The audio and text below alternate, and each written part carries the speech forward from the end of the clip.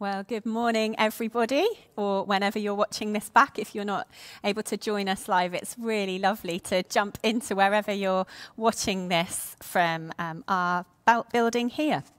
I want to start off by asking us a question, and it's a question I kind of challenge myself with that I think we find the answer to in this story that we're going to look at today of God's journey towards freedom with his people. But the question is, do you believe that God is powerful?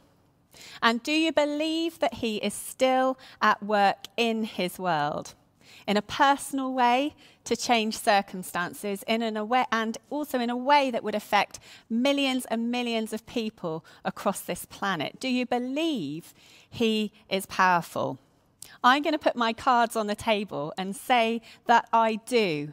I absolutely do believe that God is still involved in his world and that his words that he speaks shape our reality, what's real and what is true, and that God can change our circumstances through the words that he brings, not just from his scripture, from his word, but actually through us as his people, as his family and body on this earth. So we're going to journey through this very strange, peculiar history moment that is the story of the Exodus. And today's moment that we're jumping in on is all about the plagues.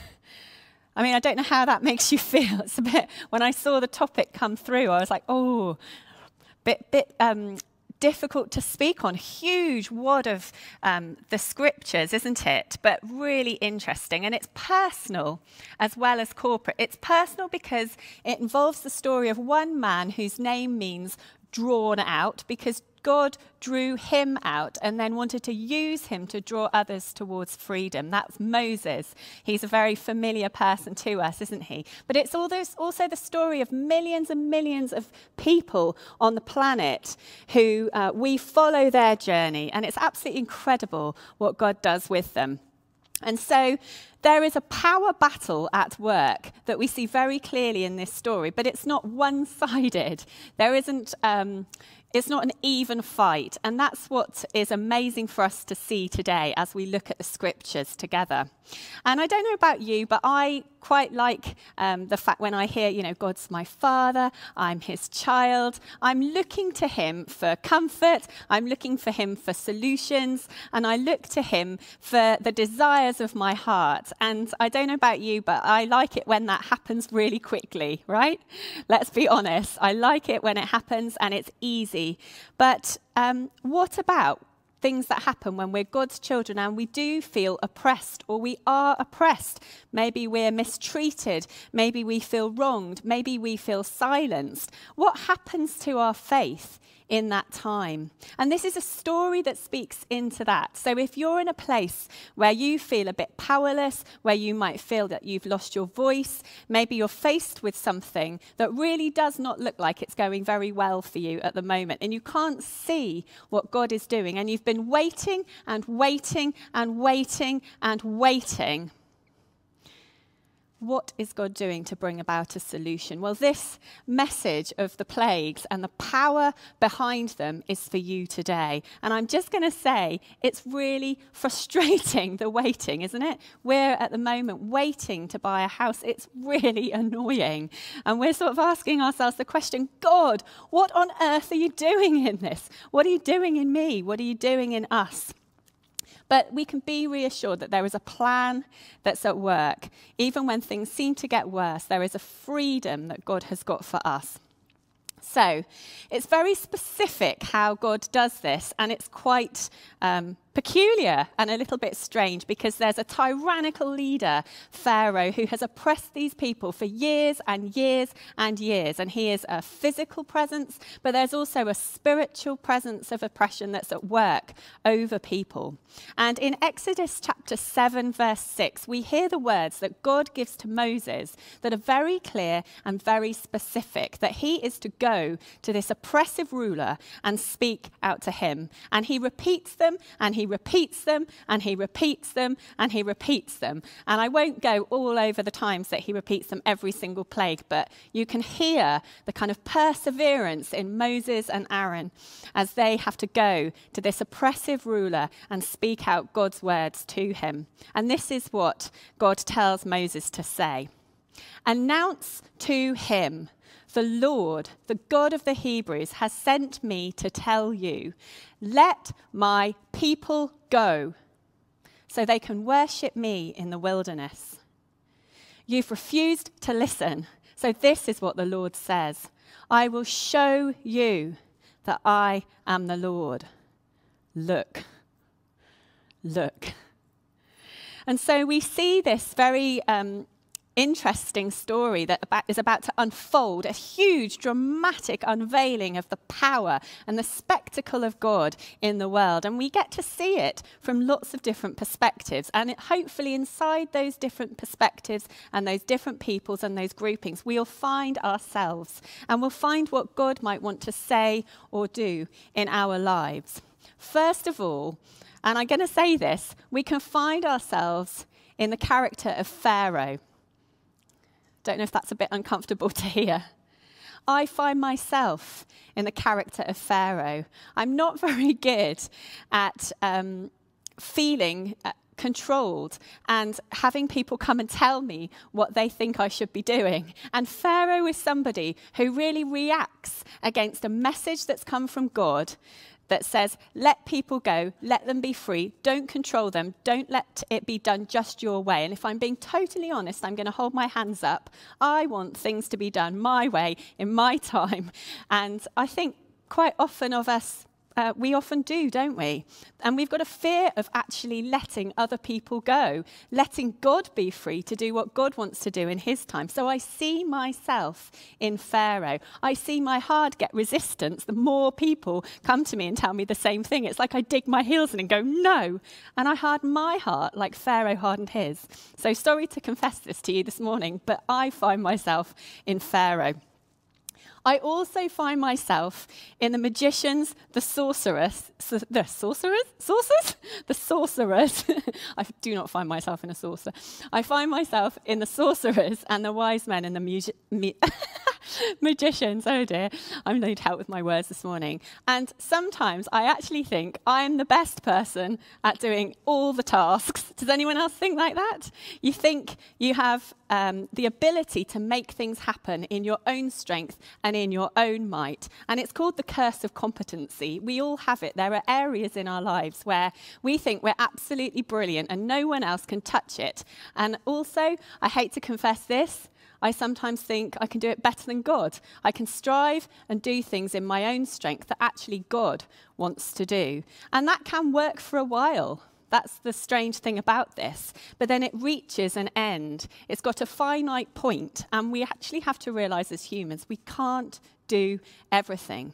And those magicians, sorcerers, and wise men were able to replicate some of the things that God was doing with his power. And I don't like seeing that in the Bible, but it's there. And sometimes there are things and powers at work in this world that can replicate up to a point some of the things God can do.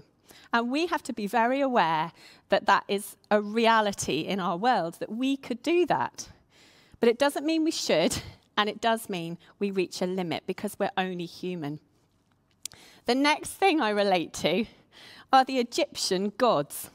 They are idols and graven images. And each one of them, on their own, was trying to fulfill a very human need. And what happens, again, is all of these gods might have provided some sort of false comfort or some sort of support. But they were a phony imitation of what God could do, and they could only cover one of the bases where God could sort it all in one. And as we look through each of the plagues, we see direct hits come against these graven images and these idols. And I wonder if there are things that we turn to in our lives that we feel are solid, we feel could help us in a certain area. Maybe we look to our children to provide us some support that we think they could bring us. Maybe we look to our partner. Maybe we overcompensate and look to our friends. There are all sorts of things that we do. There are strange habits that we pick up that we think will help us. Those are our versions of graven images. They're ingrained on our brains. They're what we think about and turn to when times get tricky. And this story is a story of truth that doesn't hide from the fact that we have those established in our lives. So we have also Moses and Aaron and these characters. And what's amazing is that before, Moses felt very on his own and very isolated. But this time, he gets to do this power confrontation with Aaron. And God is always saying to us, isn't he? His power is made perfect in our weakness. He has a plan, and we can persevere within it. And Moses had to go back to the place where he was totally oppressed and he was on the run from, and find his voice. He had to be obedient to what God wanted him to say and pass that message on. He had to do things like stretch out his hand to see God's power move. And sometimes, in us, we have to get active, we have to be involved, and we have to co-labor with God for how he is working with his power in our world. So the very thing, the very place he ran away from, God is saying to him, I'm sending you right back, and you need to speak these words and bring my freedom to those oppressed people. I wonder if there are words that he wants to put in your mouth today, like Moses, let my people go. Then we've got the whole group of the Hebrews, or the Israelites as we call them. And these people, they have been stuck waiting for this land of promise. They've been there as a kind of family collective, millions of them, for hundreds and hundreds of years. And I don't know about you, but I totally relate to this waiting process, this questioning of God's plan, this thing of feeling like problems and oppression just keeps coming. It's unrelenting. You've got less and less resources and more oppression. And it's just really difficult for them to journey through. And where is God in that when they feel like things are getting worse? So aren't we grateful to God that this story is in our scriptures? And I'm going to go through each plague one at a time, and we'll see how God used Aaron and Moses. We'll see what he did to confront these powers, because every single plague tackled one of their idols back in Egypt. So plague number one. Plague number one. God turns the Nile to blood. This is in chapter 7. And one of the gods that they had of the day was a god of the Nile. They looked at the water and the swirling movement of it, and they felt it would bring them life. And they had all these statues with different names that were representative of the power that they felt within this water. And wouldn't it be spectacular of God to confront that with a head-on attack and just turn it to blood? And this is how he did it. He says to Moses, strike the water of the Nile. And then he says to Aaron, take your staff and stretch it out with your hand over all the waters of Egypt. So this is how he does this one. Strike it and stretch out. And then the whole of the waters in the land turn blood red. Can you imagine seeing that when you're oppressed people and you're waiting, ooh, what is God doing in this land? Plague number 2, frogs. They had quite a peculiar goddess of fertility and water and renewal. And this goddess had the head of a frog. So, God clocks that and says, you like your frogs? What I'm going to do is I'm going to ask Aaron to stretch out his hand over the waters of Egypt, and frogs, out they all come, covering the whole land, green, jumping things, absolutely everywhere, confronting the idol of the day.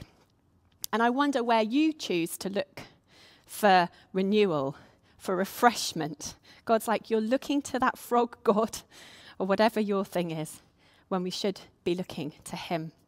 Plague number 3. This is a direct hit on a little chap called Geb, who was the Egyptian god of the earth. And what happened is dust became loads of insects. And again, there's an involvement that happens from Moses and Aaron. Stretch out your hand, strike the ground, and then dust turned to gnats. And the previous 2 plagues, the magicians and the sorcerers, by their secret arts, have been able to replicate. But that has stopped now. It says in chapter 8, the magicians tried to produce gnats by their secret arts. They could not. They could not. And everywhere there were gnats on people, animals, all over the shop. And the magicians said to Pharaoh, "This is the finger of God. This is the finger of God." So they see the hand of God at work in the world finally. But then it says, Pharaoh's heart was hard. He would not listen, just as the Lord said. Do you see the resistance that kicks off sometimes in people? Plague number 4. This is a direct hit on the Egyptian god of creation, of insects, of movements, of the sun and rebirth. And this god had the head of a fly. Weren't they funny looking?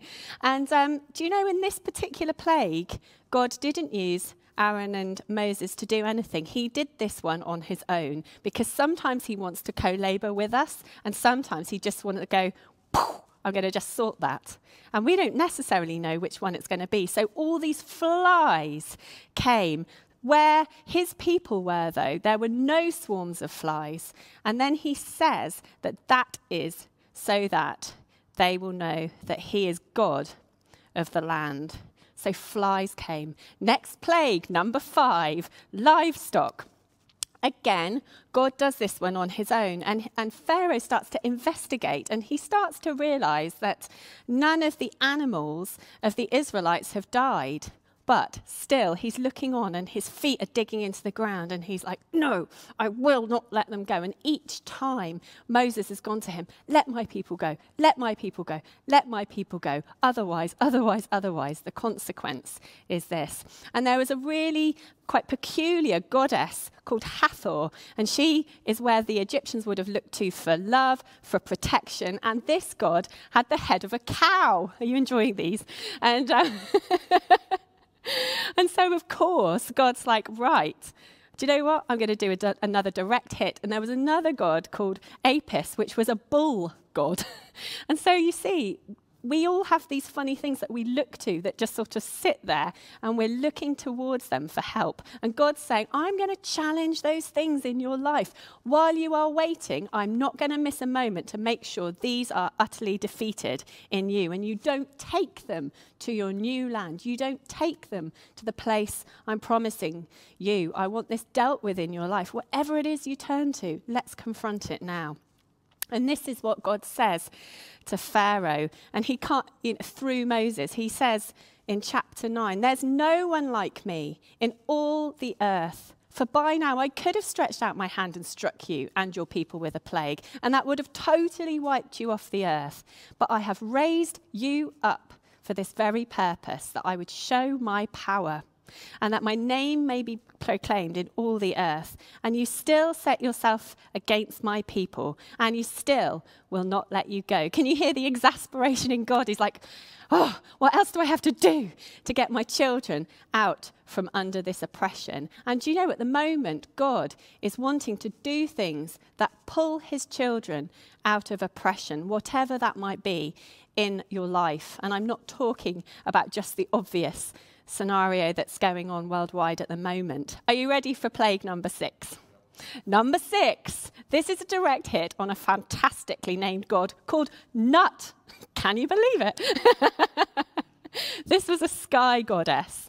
And there was also a god called Seth, who was the god who they felt would control storms and disorder. So there's skies and storms and disorder. So if something went a bit wrong in that, this is where they would go to and give attention to, maybe feed it some fish cakes, I don't know. And God says to Moses, he's involving him in this one again, stretch out your hand towards the sky so that hail will fall. And then Pharaoh summons Moses and Aaron, he's like, oh, I'm really sorry. Like, this is quite enough now. I've really sinned. Can you just pray to your God just to stop this? I've had enough of this thunder and hail, and I will let them go. And so they kind of do the whole thing again, and the hail stops, and the skies go peaceful. And then do you know what Pharaoh did? He changed his mind again. So he said he'd let them go. He begged for the power. God did the thing he wanted to do. But then he changed his mind. And do you ever do that? God's done the thing you wanted him to do, and then you sort of forget. You forget about God. You forget about where you should be releasing others. You sort of fail to pass that freedom on. You've been released. Things have stopped that are difficult, and you don't pass that on. I do that. I do that. But let's keep going. Plague number 7. This is in chapter 9. He says, toss soot up into the air, and then boils came on their skin. And they had a God that they turned to for medicine, for peace, for intelligence and wisdom. And God is confronting that. What are you turning to for intelligence, for wisdom, for healing? Plague number 8. A direct hit on the God of the fields and the protector of the crops. Are you ready? Locusts. And they were blown in with a wind over the land. And again, Pharaoh's like, I'm really sorry. I'm going to pray. Please, can you ask God to take this away from me? Take it away, take it away. And so another wind comes to blow these locusts that were all over the land. Can you imagine? You open your drawers and just there's locusts everywhere. Oh, it would have been horrible. And then after God sends this wind again, it says that not a single locust was left anywhere in Egypt, because God can send it and God can totally clear it so that not a tiny little critter is left behind. And let me tell you, if there are tiny little critters around you and in your life, God will make sure they are defeated, because there is a power battle going on over us, and he wants it gone and sorted with not a single thing left before we move forward into freedom. Plague number 9.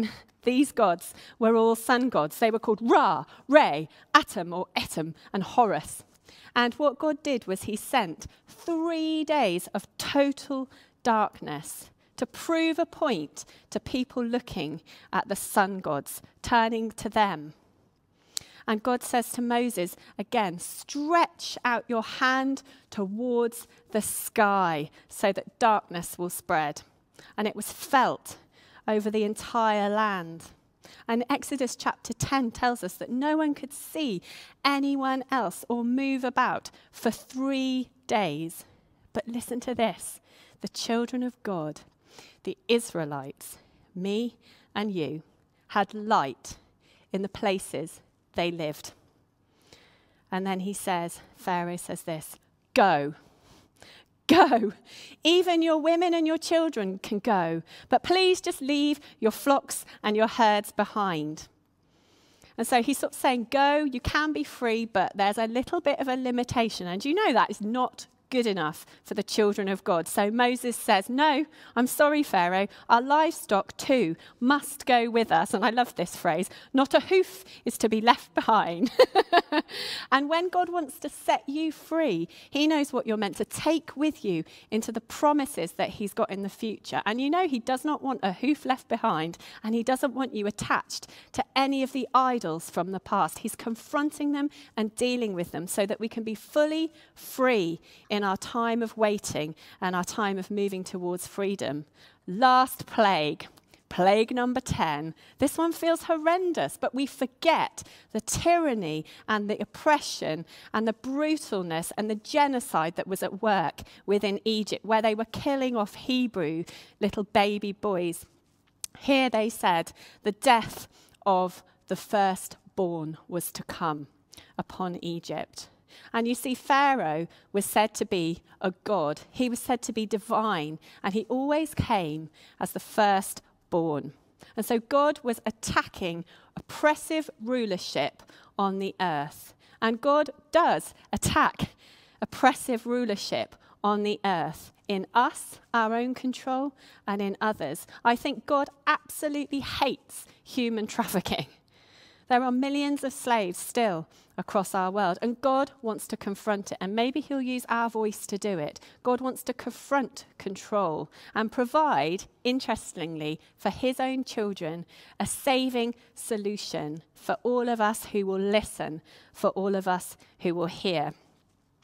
And he says, cover the blood of a lamb over your doorsteps, and then this death and oppression will pass over. I wonder if it reminds you of anyone else we know. He says in Exodus 12 that he'll bring judgment on all the gods of Egypt because he is the Lord.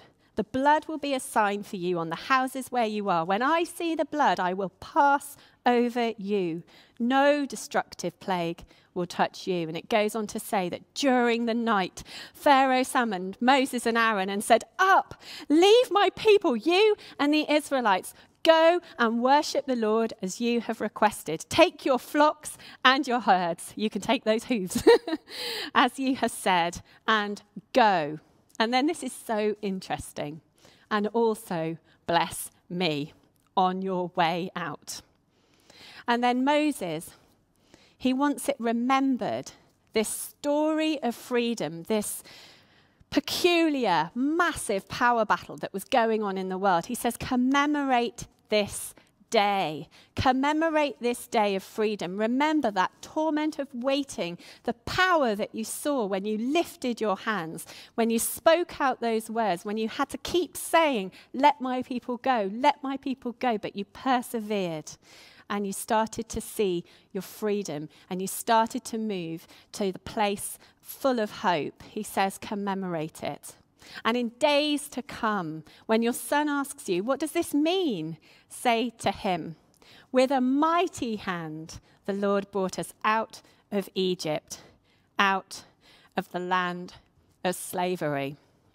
So let's revisit some of the characters in this story. Let's revisit Pharaoh. Let's look at the magicians and the sorcerers and the wise men. Let's remember those Egyptian gods, those idols, those images that were engraven in their brains and pulling at their souls. Let's remember Moses and Aaron. Let's remember the Israelite people and the Hebrews who were so oppressed and had waited for so long for their freedom. And I wonder whether God would be saying to them and saying to us today, a Psalm 146, that blessed or happy are those whose help is in the God of Jacob, whose hope is in the Lord their God. He is the maker of heaven and earth. He made the sea and everything in them. He remains faithful forever. It's like God says, I understand why you would turn to those created things, but I am God. I made them. And St. Paul said that they exchanged the truth about God for a lie. They worshipped and served created things rather than Creator, who is forever to be praised. Do you hear the power in this story? Do you see the hand, the finger of God that even the sorcerers had clocked? And I wonder, do you see the hand of God at work in his world? To take the people who feel the most oppressed and to set them free. To take that one man who had been on the run and send him back and have something to say. And I feel today, God wants us to have a fresh sense of the authority and the power that he's put within us to speak over situations, let my people go, to stretch out our hand and see his power at work in his world again. I feel like we've sat ourselves down, haven't we? And God was saying to those men, stand up and stretch out your hand. Go to that person you're most scared of and speak my truth. And Jesus Christ says to us that he is the way, he is the truth, and he is the life. So anything else that we turn to in this world, Jesus is reminding us, I accomplish it all. I have finished it all. I have paid for it all. I have got your freedom in mind, and I'm working on you, and I care enough about you as my children to not bring the things into your new land, into a new season that you should have left behind. I'm going to challenge those idols while you're waiting. And actually, I'm going to make sure that nothing is left behind that you should be bringing with you. There's a discernment, isn't there, that God's kind of filtering all out. And I just felt today that maybe there are some of us who really struggle with that sense of control. A bit like Pharaoh, that, the more someone says, oh, just let them go, or just let it go. And actually, we sort of hold in our bodies a tension. And I wonder whether today God's sort of saying to us to be able to re-pray that prayer of trust to him. I trust you, God. Your will be done in your way, in your timing. I trust that you're doing something that I can't see in this waiting. And it would be wrong for us to move from this and not wait for the power of the Holy Spirit to come upon us afresh. When we see that God is a God who could just go poof, and turn water to wine, a river to blood. Look at what he could do in our lives if that's what he could do in history before. And so I'm just going to pray for us.